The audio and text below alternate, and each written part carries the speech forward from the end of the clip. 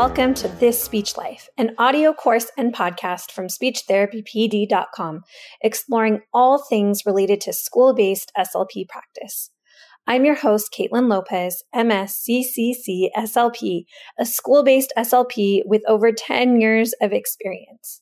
In each episode, we will cover 3 need-to-know aspects of the topic, 2 resources related to the topic, and 1 actionable strategy for tomorrow. Hello, everyone, and welcome to this episode of This Speech Life. I am ecstatic to have the Sam Walker with us here today to talk about all things praxis. This is definitely an area of specialty for her. Before we begin, just a few housekeeping items. If you are taking the class for credit or the course for credit today, please log into your speechtherapypd.com portal and complete all modules, especially the one entitled quiz, by the end of day today to get your credit for today. All right, everyone, I am so excited to introduce to all of you the amazing, incomparable Sam Walker. She's one of the kindest SLPs out there. Like I said, I'm just so excited to have her as part of our podcast. The amazing Sam Walker, she used to be an NYC-based speech pathologist and entrepreneur, but now she's out in California, Southern California, which we're very excited about. She's the creator of the brand Speaking of Samantics. She's passionate about her job as a speech pathologist, and her goal is to inspire others around the world to do the same.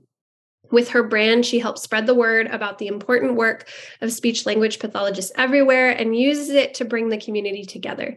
She designs and makes everything with love, offering a broad range of products, including stickers, water bottles, mugs, a range of witty t-shirts, and office supplies. She also is an amazing advocate for our graduate students, and her platform has really taken such a huge upturn in that direction, which I know I'm super grateful of, that I can share her as a resource to the grad students that I supervise.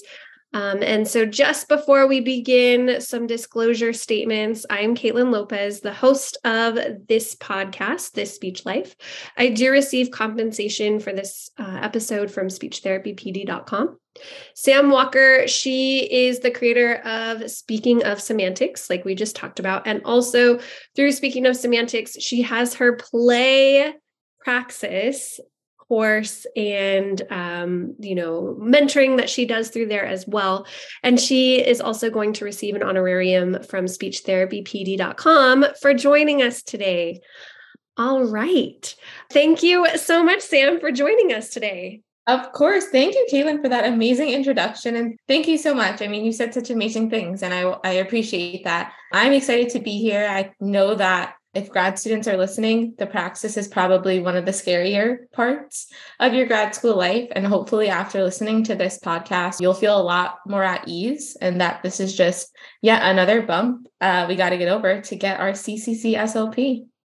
Right. It's true. All right. So Sam, what are 3 things that we need to know about the praxis? Yeah. So I first want to start off by saying that you have 150 minutes to answer 132 questions. Now, I know that doesn't sound like a lot, but by the second year of your graduate school program, you'll start to notice that you'll have more confidence within yourself, because the stuff that you're learning, especially from year 1, is starting to actually internalize into your brain. So you have those 150 minutes to answer the 132 questions. There are different types of questions. They're all multiple choice, so you don't have to type or write anything in, but it could be from just choose the answer, select all that apply, put in the correct order, or matching. So there's different formats, but again, they're all multiple choice. And there's no real way of knowing how many number of questions that you can answer correctly to know if you pass the praxis. I know a lot of students kind of think about that. They're like, what number do I need to see? But it's really hard to tell, because ETS, to make it fair for everyone, they changed the version of the praxis I think it's roughly every 28 days. So and the number of questions you need to answer correctly or a passing score changes for every version, because the praxis is scaled, but we can talk about that in a little while. But on the topic of scaling and scoring, The score that you need in order to pass is a 162. The highest score you can get is a 200. There's 3 scores that you can get. You typically get 2. Sometimes people get 3. So the first score that people can get is a raw score. So those are 3 2-digit numbers. And if you get that at the end of your test, it's going to be really hard to tell if you passed or not. And that is because you are in the group of people who have just started taking this new version. So they're going to take your test data to scale that version of the praxis. So you're only going to get a raw score at the end of your exam. And then you have to wait until you get your official score in your email to know if you passed. Most people at the end of their test get their unofficial score, which is or should be a 3-digit number. And if that number is 162 or above, you can rest assured that you've passed the praxis. And then there's the official score, which comes in your email like either weeks or a couple days after you've completed the praxis. And that's just like the official score or official score report to tell you what your score was. So those are 3 possible scores you can get on the praxis. The last thing that I think you need to know about the praxis that may not be such news that you hear about all the time, but a lot of people ask me, what should I do about sending scores? Because when you sign up to take the praxis, you have the opportunity to input certain codes for people you would like to send your scores to after completion of the exam. Now, I know a lot of the times our fear is, well, I don't want to send it because what if I fail? And I can promise you that you're not the first one to fail, and you are probably not the last one to fail. I am always someone who recommends sending your scores kind of no matter what. And the reason for that is because if you do not kind of input that you want to send your scores before actually taking the exam, it is $50 per score report that you want to send.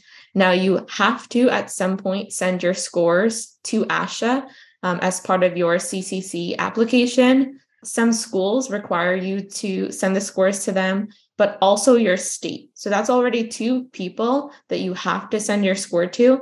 And if you don't send it when you apply for the exam, then you're already $100 down. $100 you can just flush down the drain because that has to go to sending those scores. So I always recommend putting the codes in when you're starting that application for the test. If you're confused about the codes, ASHA has a full page on it. If you can't find it, my Instagram page, the SLP Test Prep, I have a pinned post about the codes for all the people you need. Awesome. Thank you for that. It's been so long since I've taken the praxis. So I really appreciate the new knowledge that you're bringing to us, especially the helpful tips. What should I do about sending scores? I do remember having to pay money to send it. I think I didn't send it to ASHA and the state, but my school made us do the praxis our first year. That way we had a whole second year. No, maybe it was towards the end of second year. I think at the beginning of second year. Now that I think about it, I'm like, I was going to say, that makes a lot more sense. Yeah. I was like, wait a second, that doesn't make any sense. We hadn't had any courses yet.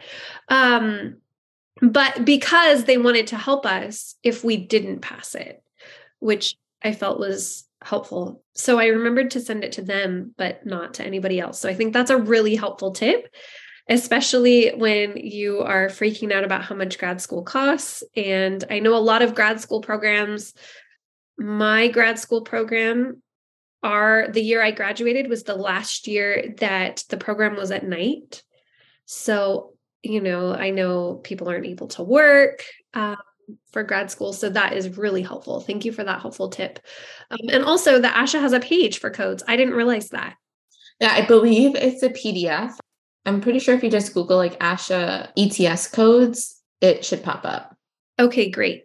Great. And then that is also really helpful, just the information about the different scores that come after taking like a stressful test and then looking at these numbers. What do they mean? So thank you for that explanation of like, okay, a raw score, unofficial score, and then official score.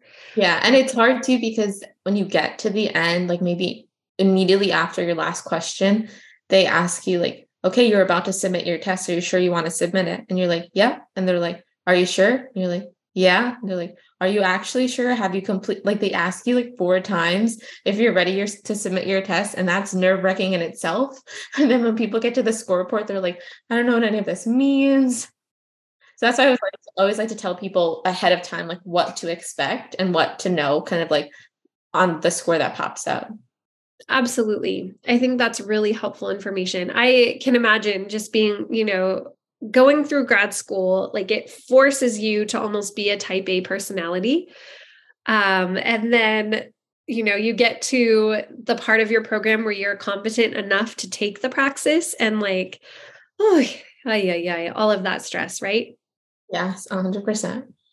And I think it is helpful too that you laid out that it is all multiple choice, but it's not just A, B, C, D in terms of like, what's the one correct answer. That's helpful to know, like, okay, select all that apply or put in order. I mean, those are much more in-depth questions than just choose A.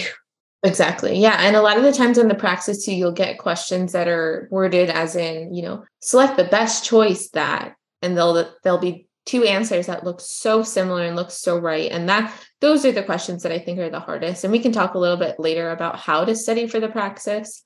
But yeah, I always like to tell people like the type of questions, because when people hear multiple choice, they're like, okay, a simple, like you said, A, B, C, D, choose the best answer. But no, there are definitely different types of multiple choice questions on there.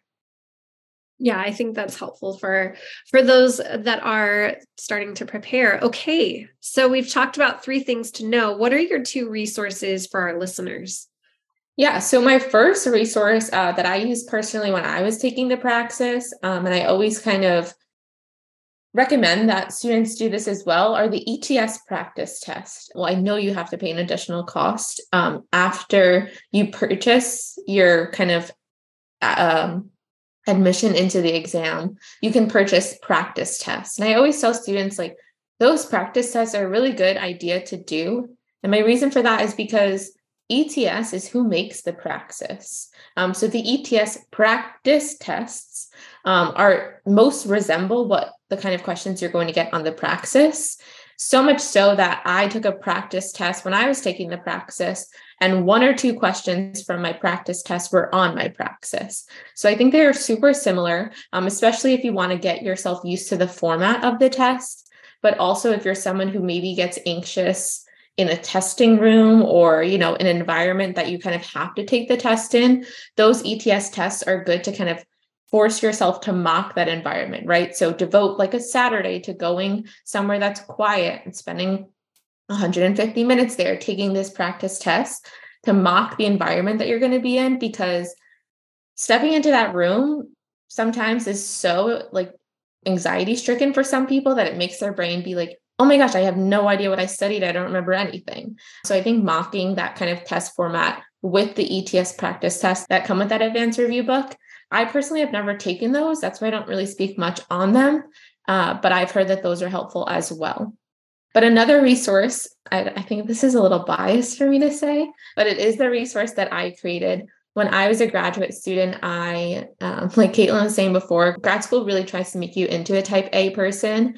And I was just so not that, as much as I really tried to fit into that kind of mold.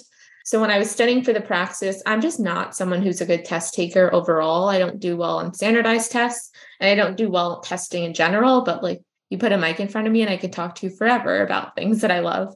So tackling the praxis was really hard for me because I knew that I knew the information, but I knew that testing myself on the information would be really hard.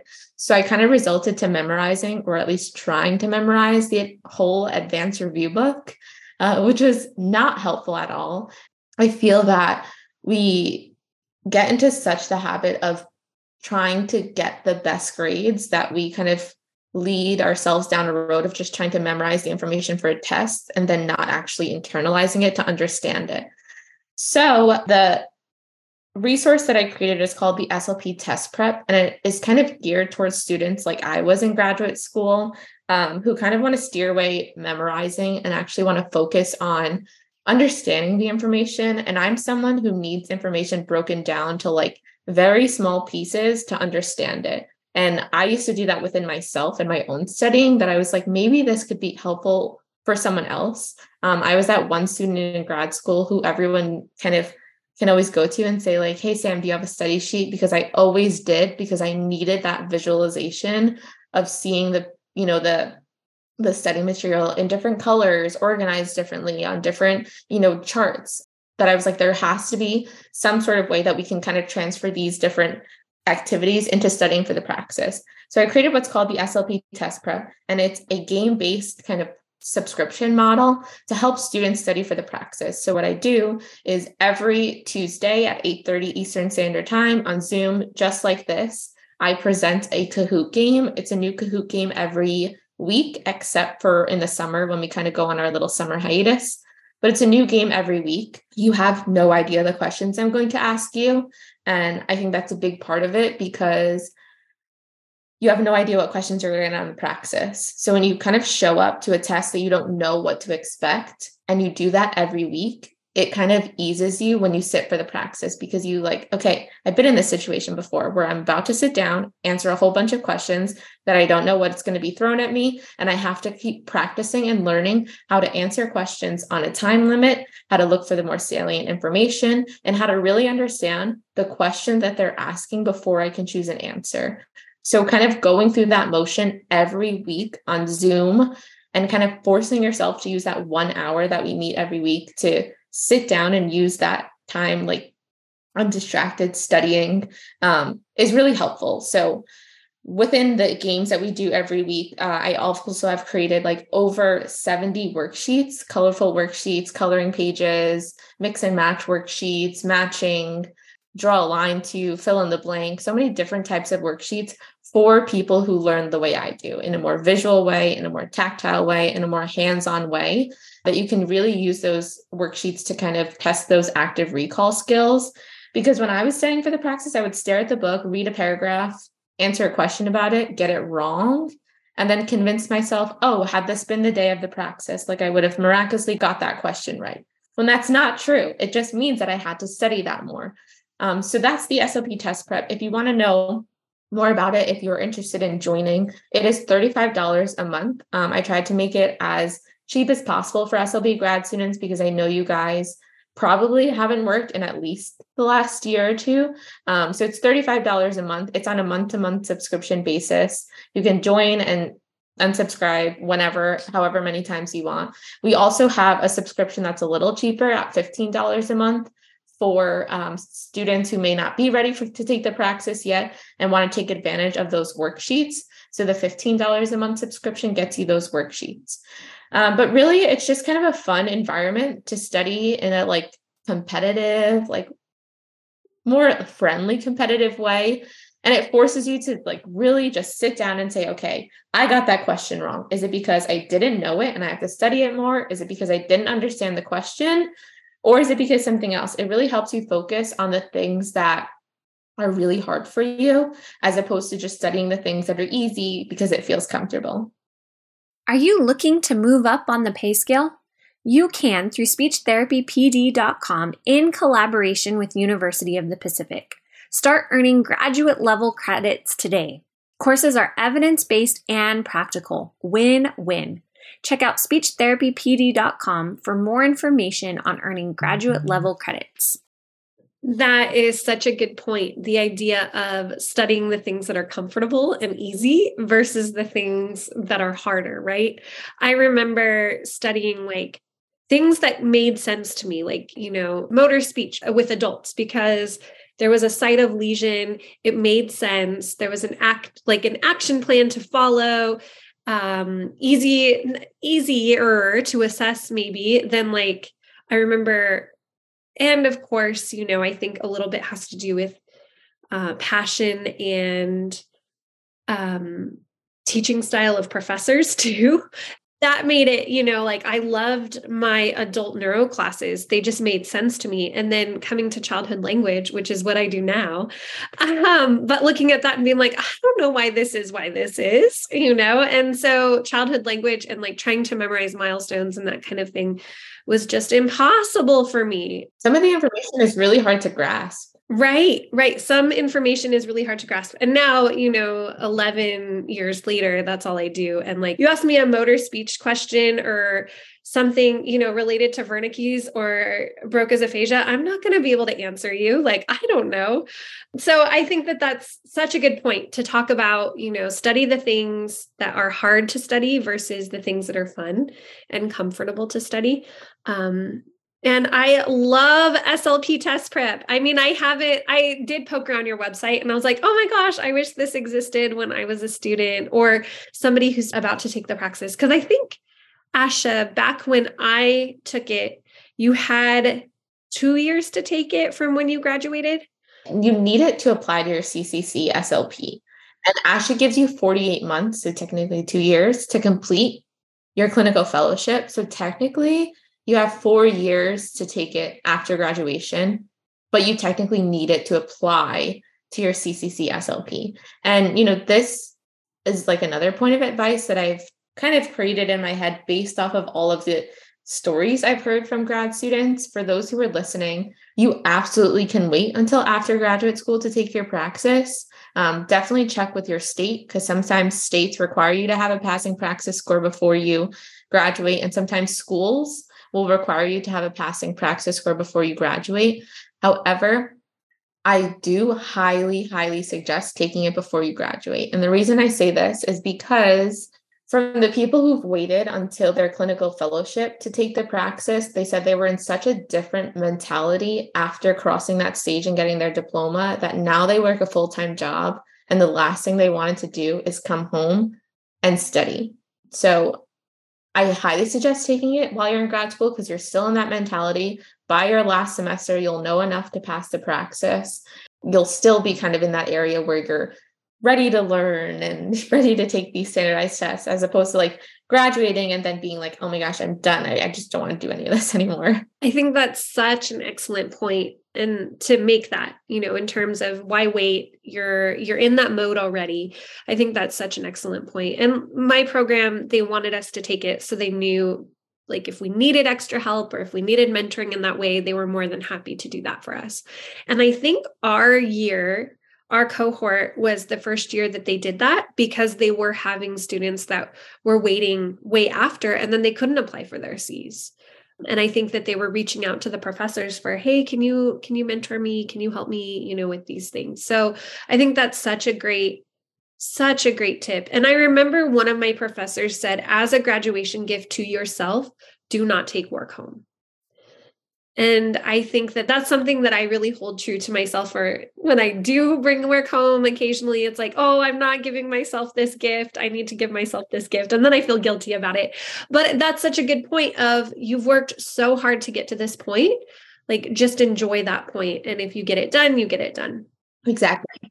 And like you said, there are probably a lot more resources that you can kind of reach out to still while being a grad student. If you can't pass it, if you're having trouble passing it, you're still in grad school, you can still reach out to maybe some supervisors who teach subjects that you're really struggling in. There's a lot more resources, and it's hard to feel so supported with taking the Praxis, especially if you're having a hard time passing it after you graduate. That's it. Yeah. You nailed it right there, that you don't have as much support. And I can't imagine like the failure I might feel even more so, like, oh my gosh, I'm supposed to be good at this and I'm supposed to be here in the real world. And then, who do you turn to? Because that's kind of a little bit shame, which it shouldn't be. The Praxis is a difficult test, but I think that's a really good point too, about the support that is surrounding you, whether it's classmates that you can turn to or professors if you feel comfortable asking them.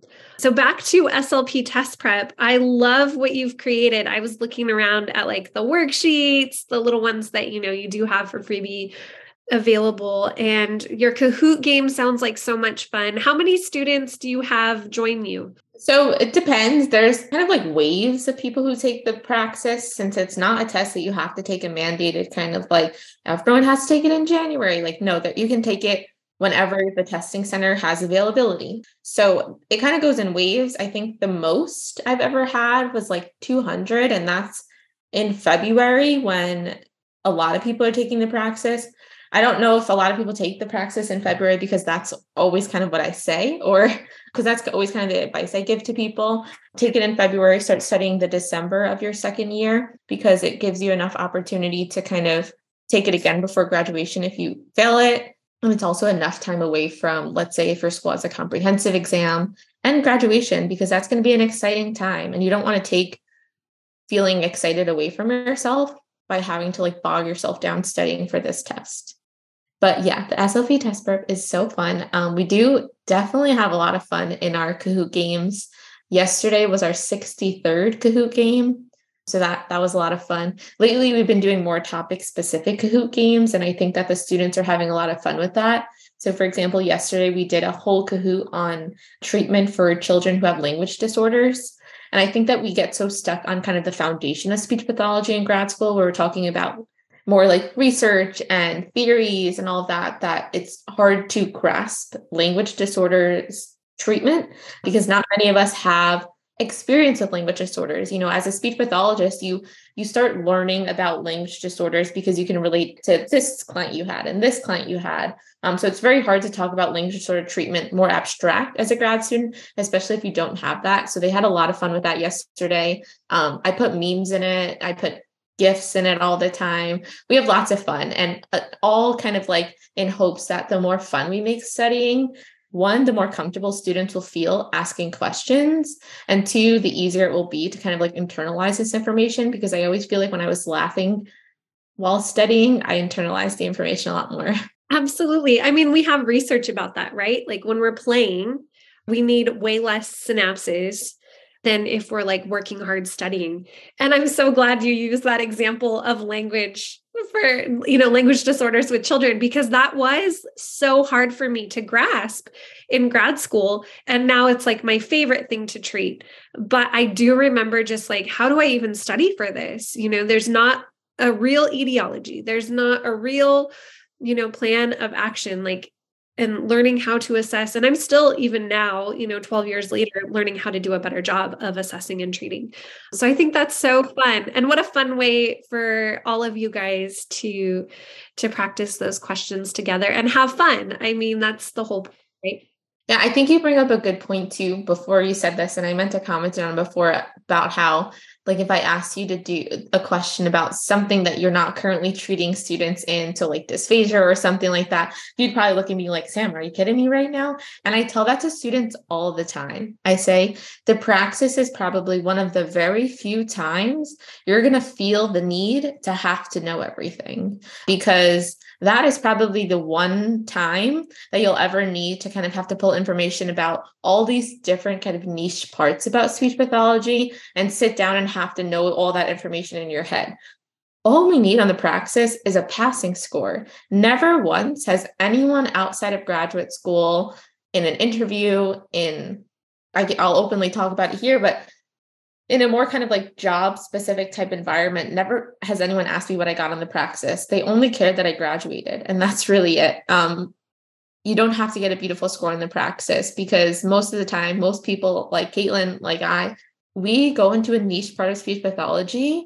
And if you ask us about a different part of speech pathology, we'll look at you like we're crazy, because we all come out and we just kind of niche down, find what we absolutely love to do, and we stick with that. And we become experts in that. And that is more than okay, because that's what makes the world of speech pathology so beautiful. Absolutely. Absolutely. And, the fact that there are people that want to work on dysphagia with stroke patients, I am so grateful for that. That was not something that I liked doing at all, but there are people who are so passionate about it.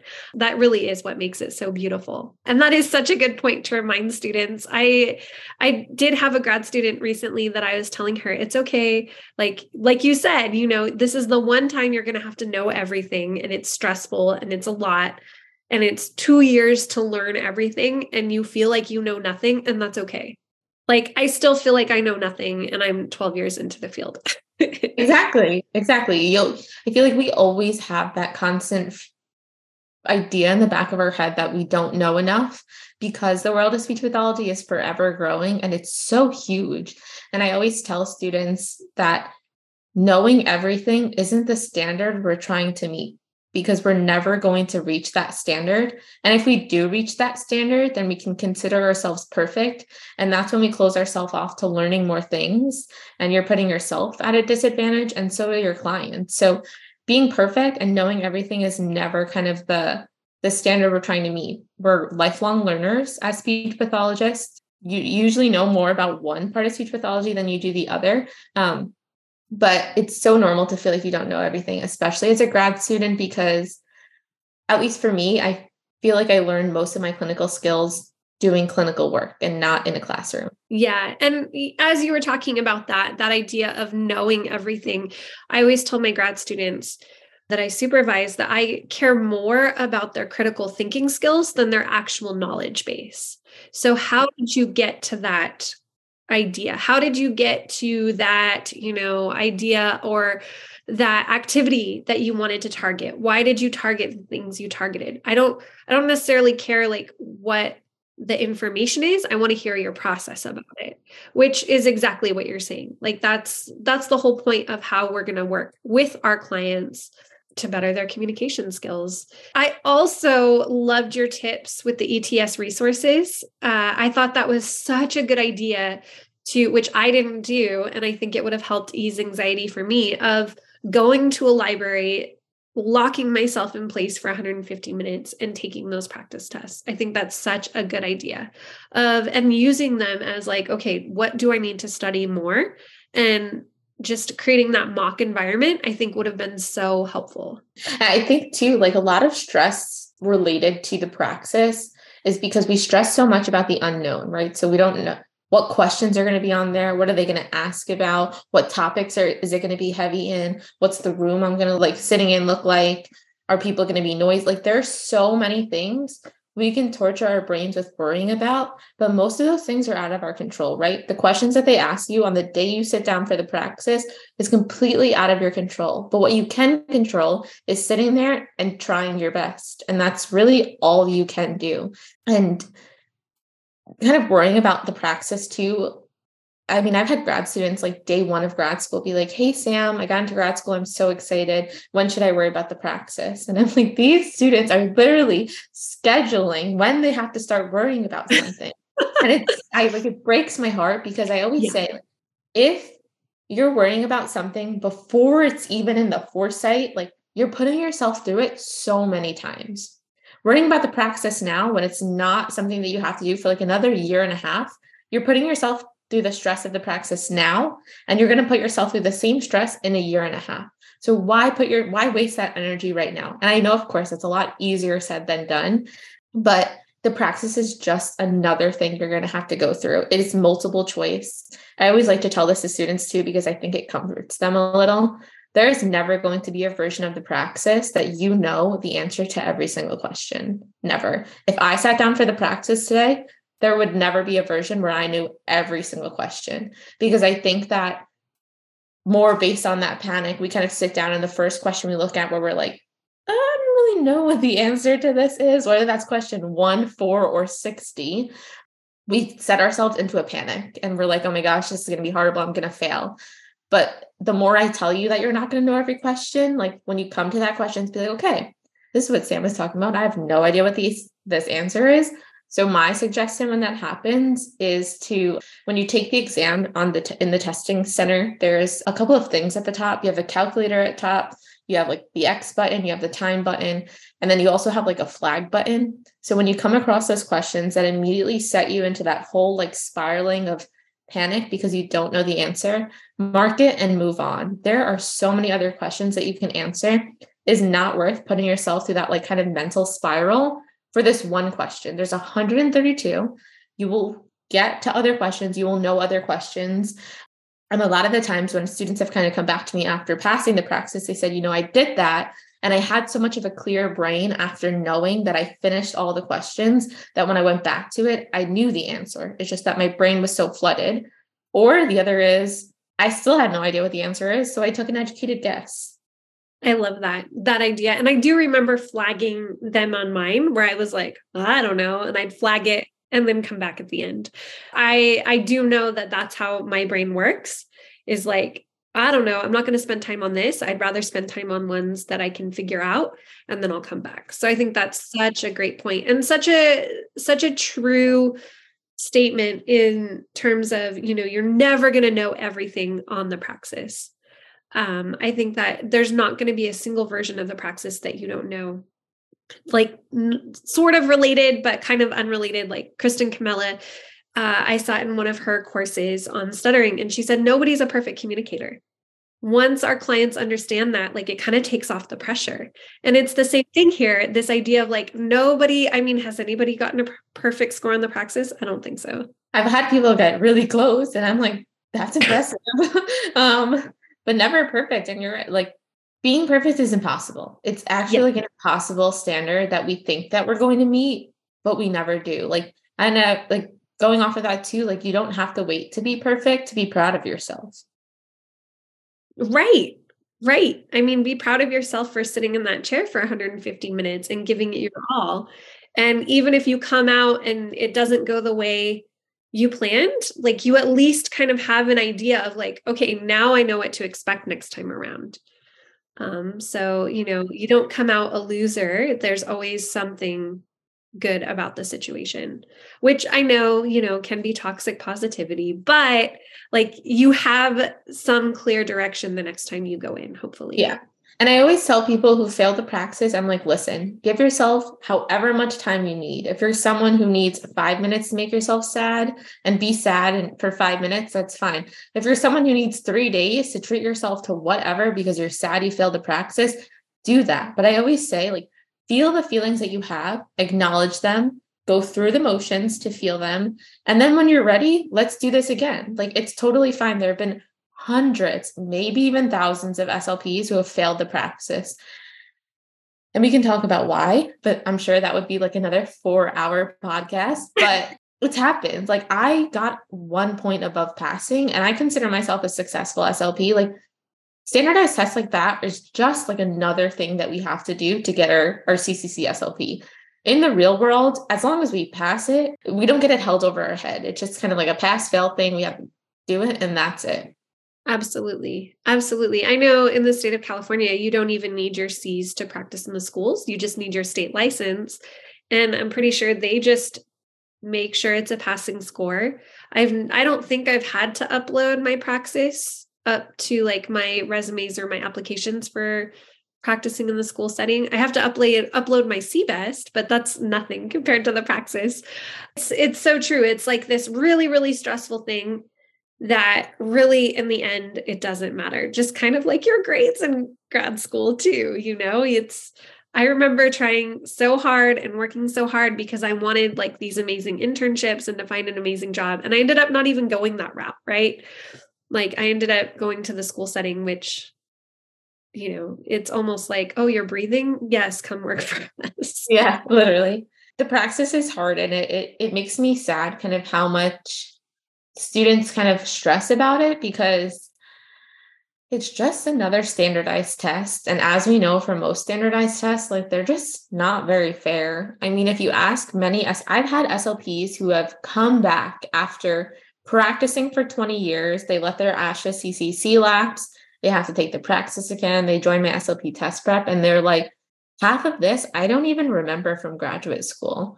So it's really crazy. I mean, we're going down a deep hole here, so I'll try to stop myself before I go too deep. But it's pretty crazy how we're asking graduate students to take a test for them to know so much information when most of this information doesn't even kind of help us on a daily, and never in a situation where we have to know all this information kind of spot on. I feel like we could change the praxis to something more verbal, something more like, here's a tissue box, plan an entire speech therapy session off of that, because I feel like that's more realistic and based off of your kind of SLP skills than this exam is. But pulling myself out of that hole, because we're not going to go down there.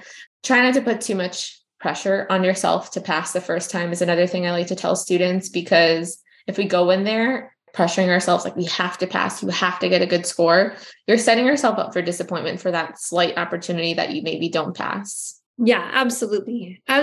And I mean, nobody asks you, how many times did it take you to pass?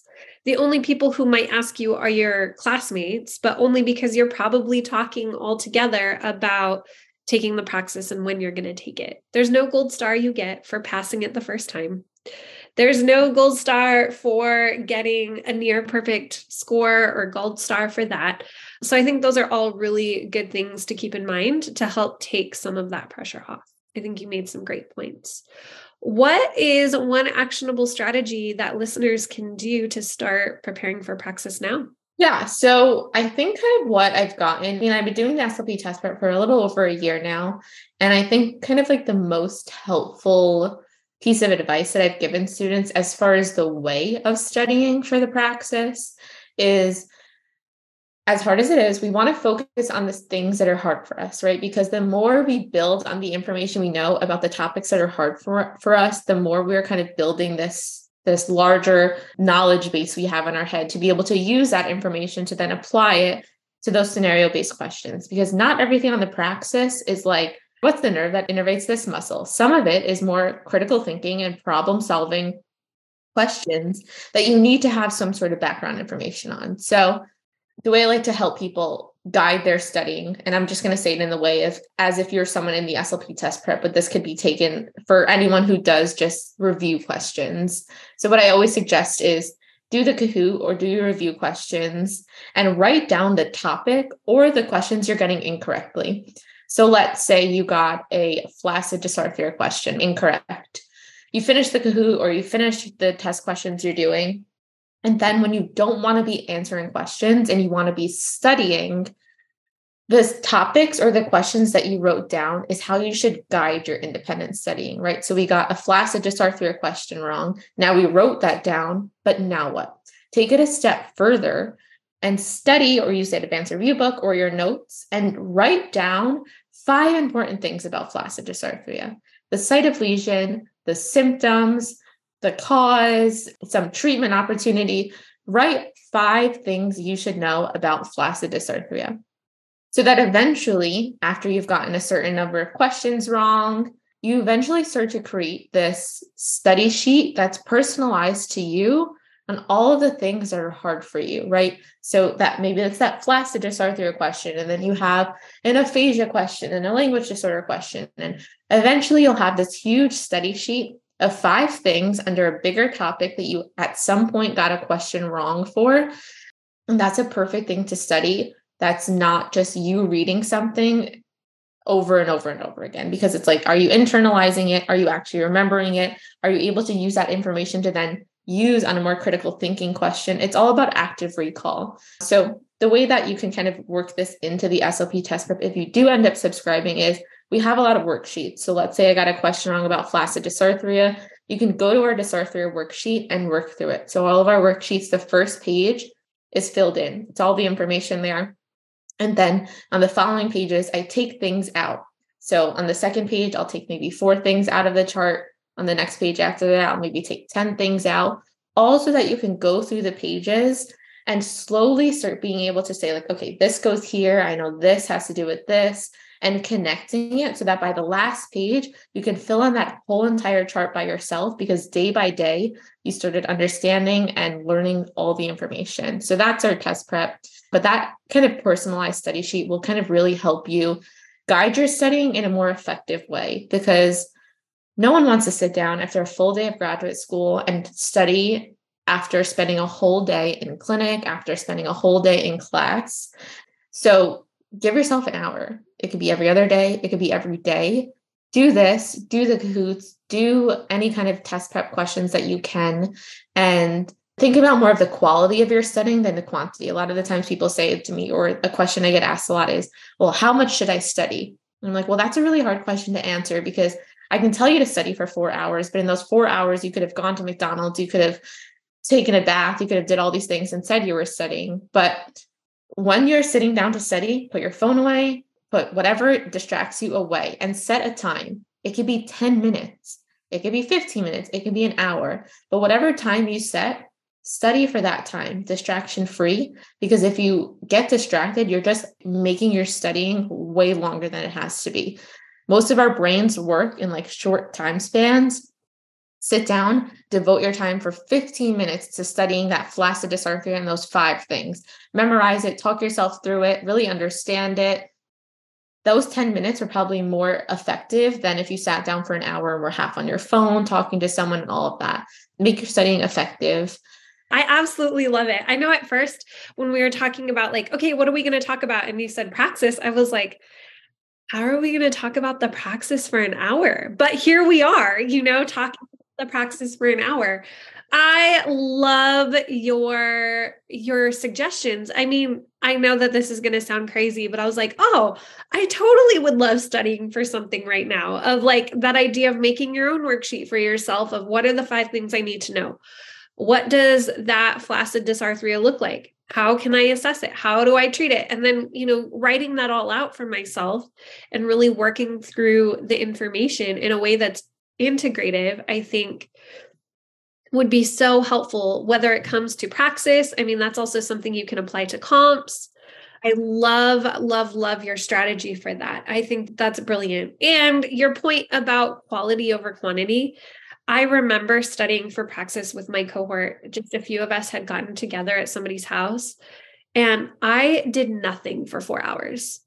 I think I ate pizza and just distracted everybody else, to be honest. Like, I remember walking away and being like, oh my gosh, it's midnight on a Saturday night, and I did nothing when I could have gone to a movie, hung out with other friends, not people I see all the time, And I just think that's such a good point of make your time worth it. It also bleeds into graduate school too. I think that we have this mentality of all or nothing. And I don't say it with like that disgusted face, but I say it more because like I do this to myself too. Like I have this all or nothing mentality where it's like, if I don't know everything, then I know nothing.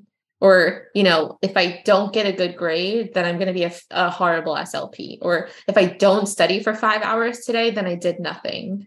Yes. Yeah.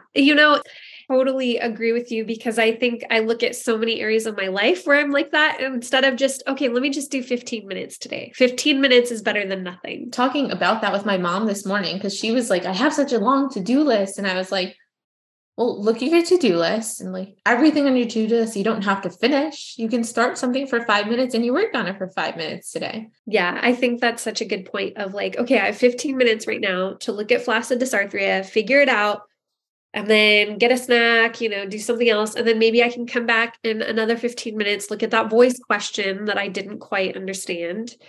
I think that's such a good point of quality over quantity.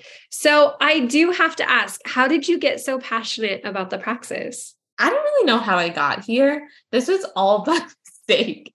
I expected myself just to kind of be like outside of the world of speech pathology. I'm very I don't know, I'm more of a shy person. So I seriously have no idea how I ended up here. But I think it's because I'm basically trying to be what I needed in graduate school, because I was that type of student that just submerged myself in all things graduate school, that I was burnt out before my second semester.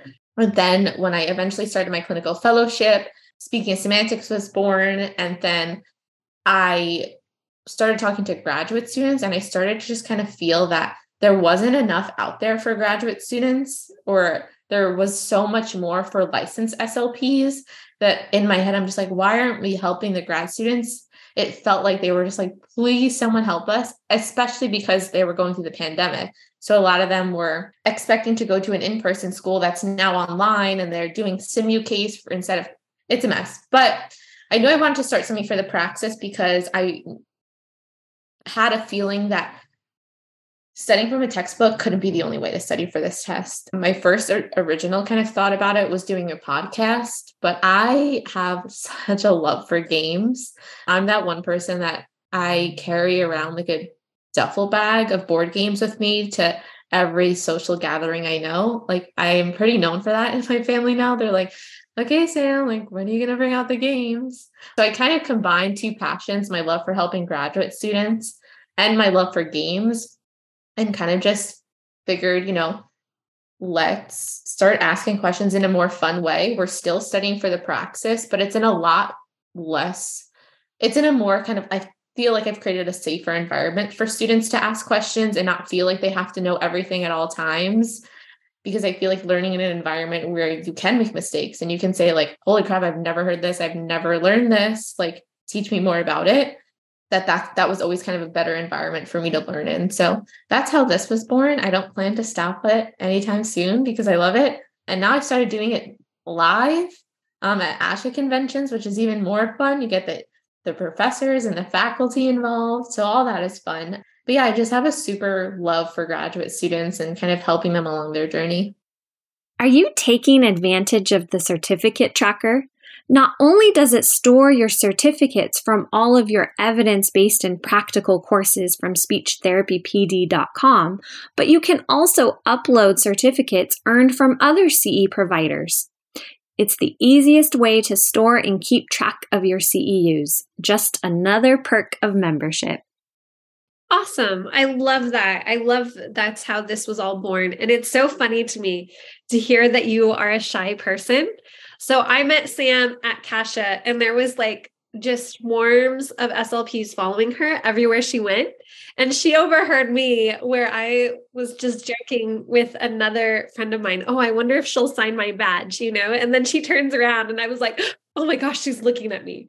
And Sam is just so kind, took the time to talk to everyone who wanted to stop and talk with her. I was just really impressed with like your genuine kindness and your genuine care for graduate students that were coming up to you as well. That I know that this really is a passion project of yours and not just something that you do to make money on the side. Like this is really your passion project. And you've inspired me to really dig deeper with my graduate students and not just, oh yeah, you're here for me to, show you something and giving you a space to grow, but really caring for them. Graduate school is a much different place than it was when I was in graduate school. I think it was starting to get to that place of competitiveness that we see now. But it wasn't when I was there. And so I'm realizing, as much as the field changes, graduate school changes too, and the experience of it changes too. When I meet people in person who follow me on Instagram, you guys are the nicest people. But Caitlin, what she said to me stuck out to me so much because she said, I was so scared to meet you because I was afraid that you weren't going to be as nice as you were on the internet in person, which is such a true concern. Because a lot of the times, and I mean, you'll see it in the speech world too, you have people who have a lot of followers and, it gets to their head and they become a celebrity. And I never want to get there. We're all on the same level. We're all friends. We're all colleagues. We all support each other and we all love each other. And when I started speaking of semantics, I never thought that I was going to be someone that had like a larger following, but I made a promise to myself that whether I have 1 follower or 100,000 followers, that I'm always going to be true to who I am because I'm never going to please everyone. And if I start making this page trying to please everyone, I'm going to become a fake version of myself. So that's how I just stay true to myself. I love graduate students. And I think that the change in speech pathology starts with graduate students. Absolutely. Absolutely. I mean, it's that true, like they're our future. And something that really scared me too was seeing how many graduate students or newly graduated SLPs are starting to leave the profession. And of course, there's a lot that's like burning up right now all over the world, right? Like we know that we're not getting the reimbursement rates that we want to on the medical side. To be completely, transparent, the dumpster fire that is education right now. And so we need these graduate students, especially right now, as my district is talking about what caseloads are going to look like for next year and how many hires, and are we going to be able to hire enough SLPs when we have 3 graduate programs that are driving distance to our district. So it's scary to me to think about how they are really hesitant to enter into the field, or they only last a few years, whereas if we can give them that support while they're in grad school, help them make those connections, and then carry those connections through, their first few years as an SLP. Right. And I get a lot of grad students on my page, especially lately, because I feel like I've been talking about a lot of more controversial kind of topics. But I've had a lot of students recently reach out and say, with the stuff you post, you kind of really scare me to go into graduate school. And I say, well, My intention is never to scare you, but I'm someone who went into graduate school absolutely blind. I had no idea what I was going into. I was like bright-eyed and bushy-tailed, ready to just think that this was going to be a walk in the park, and it absolutely wasn't. And I would rather prepare you to know what you're about to walk into and also give you the confidence knowing that you were not alone in the feelings that you were probably going to have. And at the end of the day, you're also a worthy person of being there in graduate school, and you're going to be great. Absolutely. And like, none of us have a perfect day of being an SLP. I can probably tell you 15 times I messed up today, right? And that's just today alone, that I think that that's something to remind students. Because I know that's something that when I have my grad students, it's like, when I ask you questions, I don't expect you to actually know the answer. I just want to know where you are at, so I know what kind of support to give you. It has nothing to do with how much I'm judging you as like, oh, you're prepared for this or you're not prepared. The only time that I do judge that is if I've asked you to prepare for a specific thing and I've given you that support and you still are having a hard time with that. But that happens very few and far between. So, I'm always reminding my graduate students, hey, it's okay. I'm here because I think you know nothing. And so if you know something, that's going to, like, I'm already impressed. It's okay. It's okay. When I ask you questions, it's just so I can gauge the level of support that you need. Well, thank you. Thank you. Thank you so much, Sam. Real quick, I just have to ask, can you share your Praxis story? Sure. Took the Praxis with my best friend. We signed up together. We told really no one else. I slept over her house the night before. We had a conversation and said, like, well, what's going to happen if like you pass and I fail, or I fail and you pass? Like, are we still going to go get margaritas after? We had to like make sure we knew what we were doing, because the truth is, like, it would have been really awkward had it been a situation where like she passed and I failed, or vice versa, because I would want to be happy for her. And, I sat there, I tried my hardest. I got 163. That was 1 point above passing. And that is all that I need. And now I talk about the Praxis every day because of my SLP test prep, but that's my story. It was really scary. I always tell people celebrate after, no matter what, because sitting in that room for 150 minutes is pretty stressful. It is. I think I signed up like the last date that I could by my programs, like, hey, you need to sign up by this date so that if you have to take it again, you can, take this next date, whatever it was. And the date that I signed up for was in a whole nother county. And I was so nervous. My mom drove me, which I was so grateful for. Like, one of her best friends lived in that county. And so she went out and hung out with her and they came back. But I did tell Sam this story. There was a guy who took the Praxis with me who on his forearm had the vowel quadrilateral tattooed. And I always wondered if that was cheating. He, as far as I know, he like passed Praxis. It wasn't cheating, but I just remember thinking, what a strange tattoo to have. I mean, I love speech therapy, but I don't know that I would choose the vowel quadrilateral on my forearm. If he's listening, I hope you're doing well in your life. And I took the Praxis with you. I hope your tattoo is doing well. Anyway, do you know what the price of the Praxis is? I believe it is still $142. And if you fail the Praxis, like, there's not a limited amount of time you can take it. You can take it as many times as you want. You just have to pay each time you take it. Okay, good to know. All right, Sam. So as we recap, can you give us your 3 things we should know, your 2 resources, and your 1 actionable strategy? Of course. So the 3 things that you should know about the Praxis, number 1 is that you get 150 minutes for 132 questions. Number 2 is that you need a 162 either unofficial or official score to pass the Praxis. If you don't sign up and send your scores when you sign up, you're going to have to spend $50 per score report that you want to send. And right off the bat, you're going to eventually have to send it to ASHA and your state. The 2 resources that I'd like to share are the ETS practice tests and the SLP test prep. The SLP test prep you can find on Instagram. The Instagram username is SLP test prep.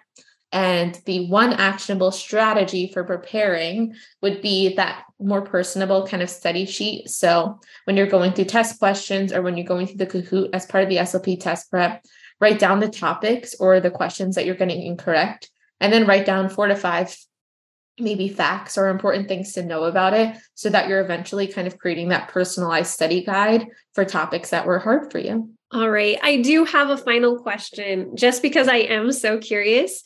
You study for the Praxis every single week. You're creating the study materials. Do you feel like you would do better now than you did then? I mean, not that it matters. Honestly, I think about going back to take the Praxis way more than I'd like to admit, because I'm curious about that as well. But because I help people prepare for it, I never wanted to kind of look like that I'm going to take the test and then helping people. I don't know. I just feel weird about going to take it. And I never want to look like if I'm going to look for the answers. But I am very curious about that too. I do feel a lot smarter. I do feel like I'm able to give out information a lot more about these things that I wish I studied like this in graduate school. I wish I kind of understood the way that I worked with studying and didn't kind of try to mold myself into the way that everyone else in the library was studying, that I feel like I would have learned more or gotten more out of graduate school had I focused more on actually understanding the information and not just memorizing it to pass an exam. Absolutely. Absolutely. I guess that was a weird question, because the whole point of our conversation is to tell everyone your score doesn't matter. I mean, not the whole point. And here I am do you think you do better? But the reason it's a valid question. I mean, my boyfriend asks me all the time. He's like, okay, so when are you going to take this test yourself? You study for it all the time. I'm like I would love to, but I also don't know if I want to put myself in that testing room again. Right. Well, and I guess because as you were talking about, we did this topic of childhood language disorders, and then we, make a test sheet or a practice sheet for yourself on flaccid dysarthria. And as you were talking, I was like, are there any SLPs who could just rattle these things off like Sam could? However many years, after graduation, I was like, I don't know. I mean, flaccid dysarthria is not a term that I have heard at least in the last 5 years, at least. It's hard. I mean, sometimes when I read back, because I've purchased a lot of textbooks to have a lot of resources to help create these questions, to make sure that I'm up to date with the most relevant information to help these students prepare. But some of this stuff, I'm like, oh my gosh, if I was tested on this, without having to being able to study for it before, I would not pass. And sometimes, again, I'm not perfect either. I've put the wrong answer as correct on Kahoots sometimes. And I'm telling you, these students, they're on it. They're like, Sam, you got that wrong. And I'm like, you know what?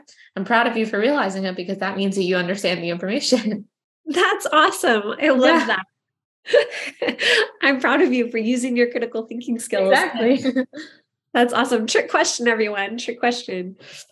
I love that. Well, thank you so much, Sam, for giving us a little over an hour to just discuss the Praxis. Hopefully our listeners are feeling much more comfortable. Those of you that are listening, please share with your friends if they're taking the Praxis, and definitely reach out to Speaking of Samantics on Instagram. If you're a grad student, you absolutely need to follow her. If you're going to be a grad student, I check this post all the time. She asks for newly accepted students to post in where they're going to school. And I'm checking it all the time to see if there's anybody that's going to be in my area, so I can reach out to them and let them know, hey, I'm here. I'd love to help out with you. So Sam, thank you for the light and the resource that you are. Are there any other ways that people can get in touch with you? So I run a few Instagram pages. You can message me on Speaking of Semantics. Semantics is spelled S-A-M, not S-E-M. The SLP Test Prep Instagram I also run. That's at SLP Test Prep. The SLP Grad Club is another thing that I also run. That's on Instagram. You can email me at speakingofsemantics@gmail.com. But most of the time, I'll answer Instagram the quickest, because I'm absolutely addicted to my phone. But yeah, reach out if you have any questions. I'm the type of person where there's no stupid questions, so you can ask me whatever. Awesome. Thank you, Sam. Thank you to our listeners, and we will see you all back here soon. Thank you so much. Bye, guys. Each episode has an accompanying audio course on speechtherapypd.com available for 0.1 ASHA CEUs. Use the unique coupon code for listeners of this podcast, LIFE20, for $20 off an audio course subscription. Audio course subscriptions give access to all existing and new audio courses from speechtherapypd.com. Again, use the code LIFE20 to access more than 200 hours of audio courses for $59 a year. Visit speechtherapypd.com/life for more information and start earning CEs today. Thanks for joining us at This Speech Life. Remember to go to speechtherapypd.com to learn more about earning ASHA CEUs. We appreciate your positive reviews and support and would love for you to write a quick review and subscribe.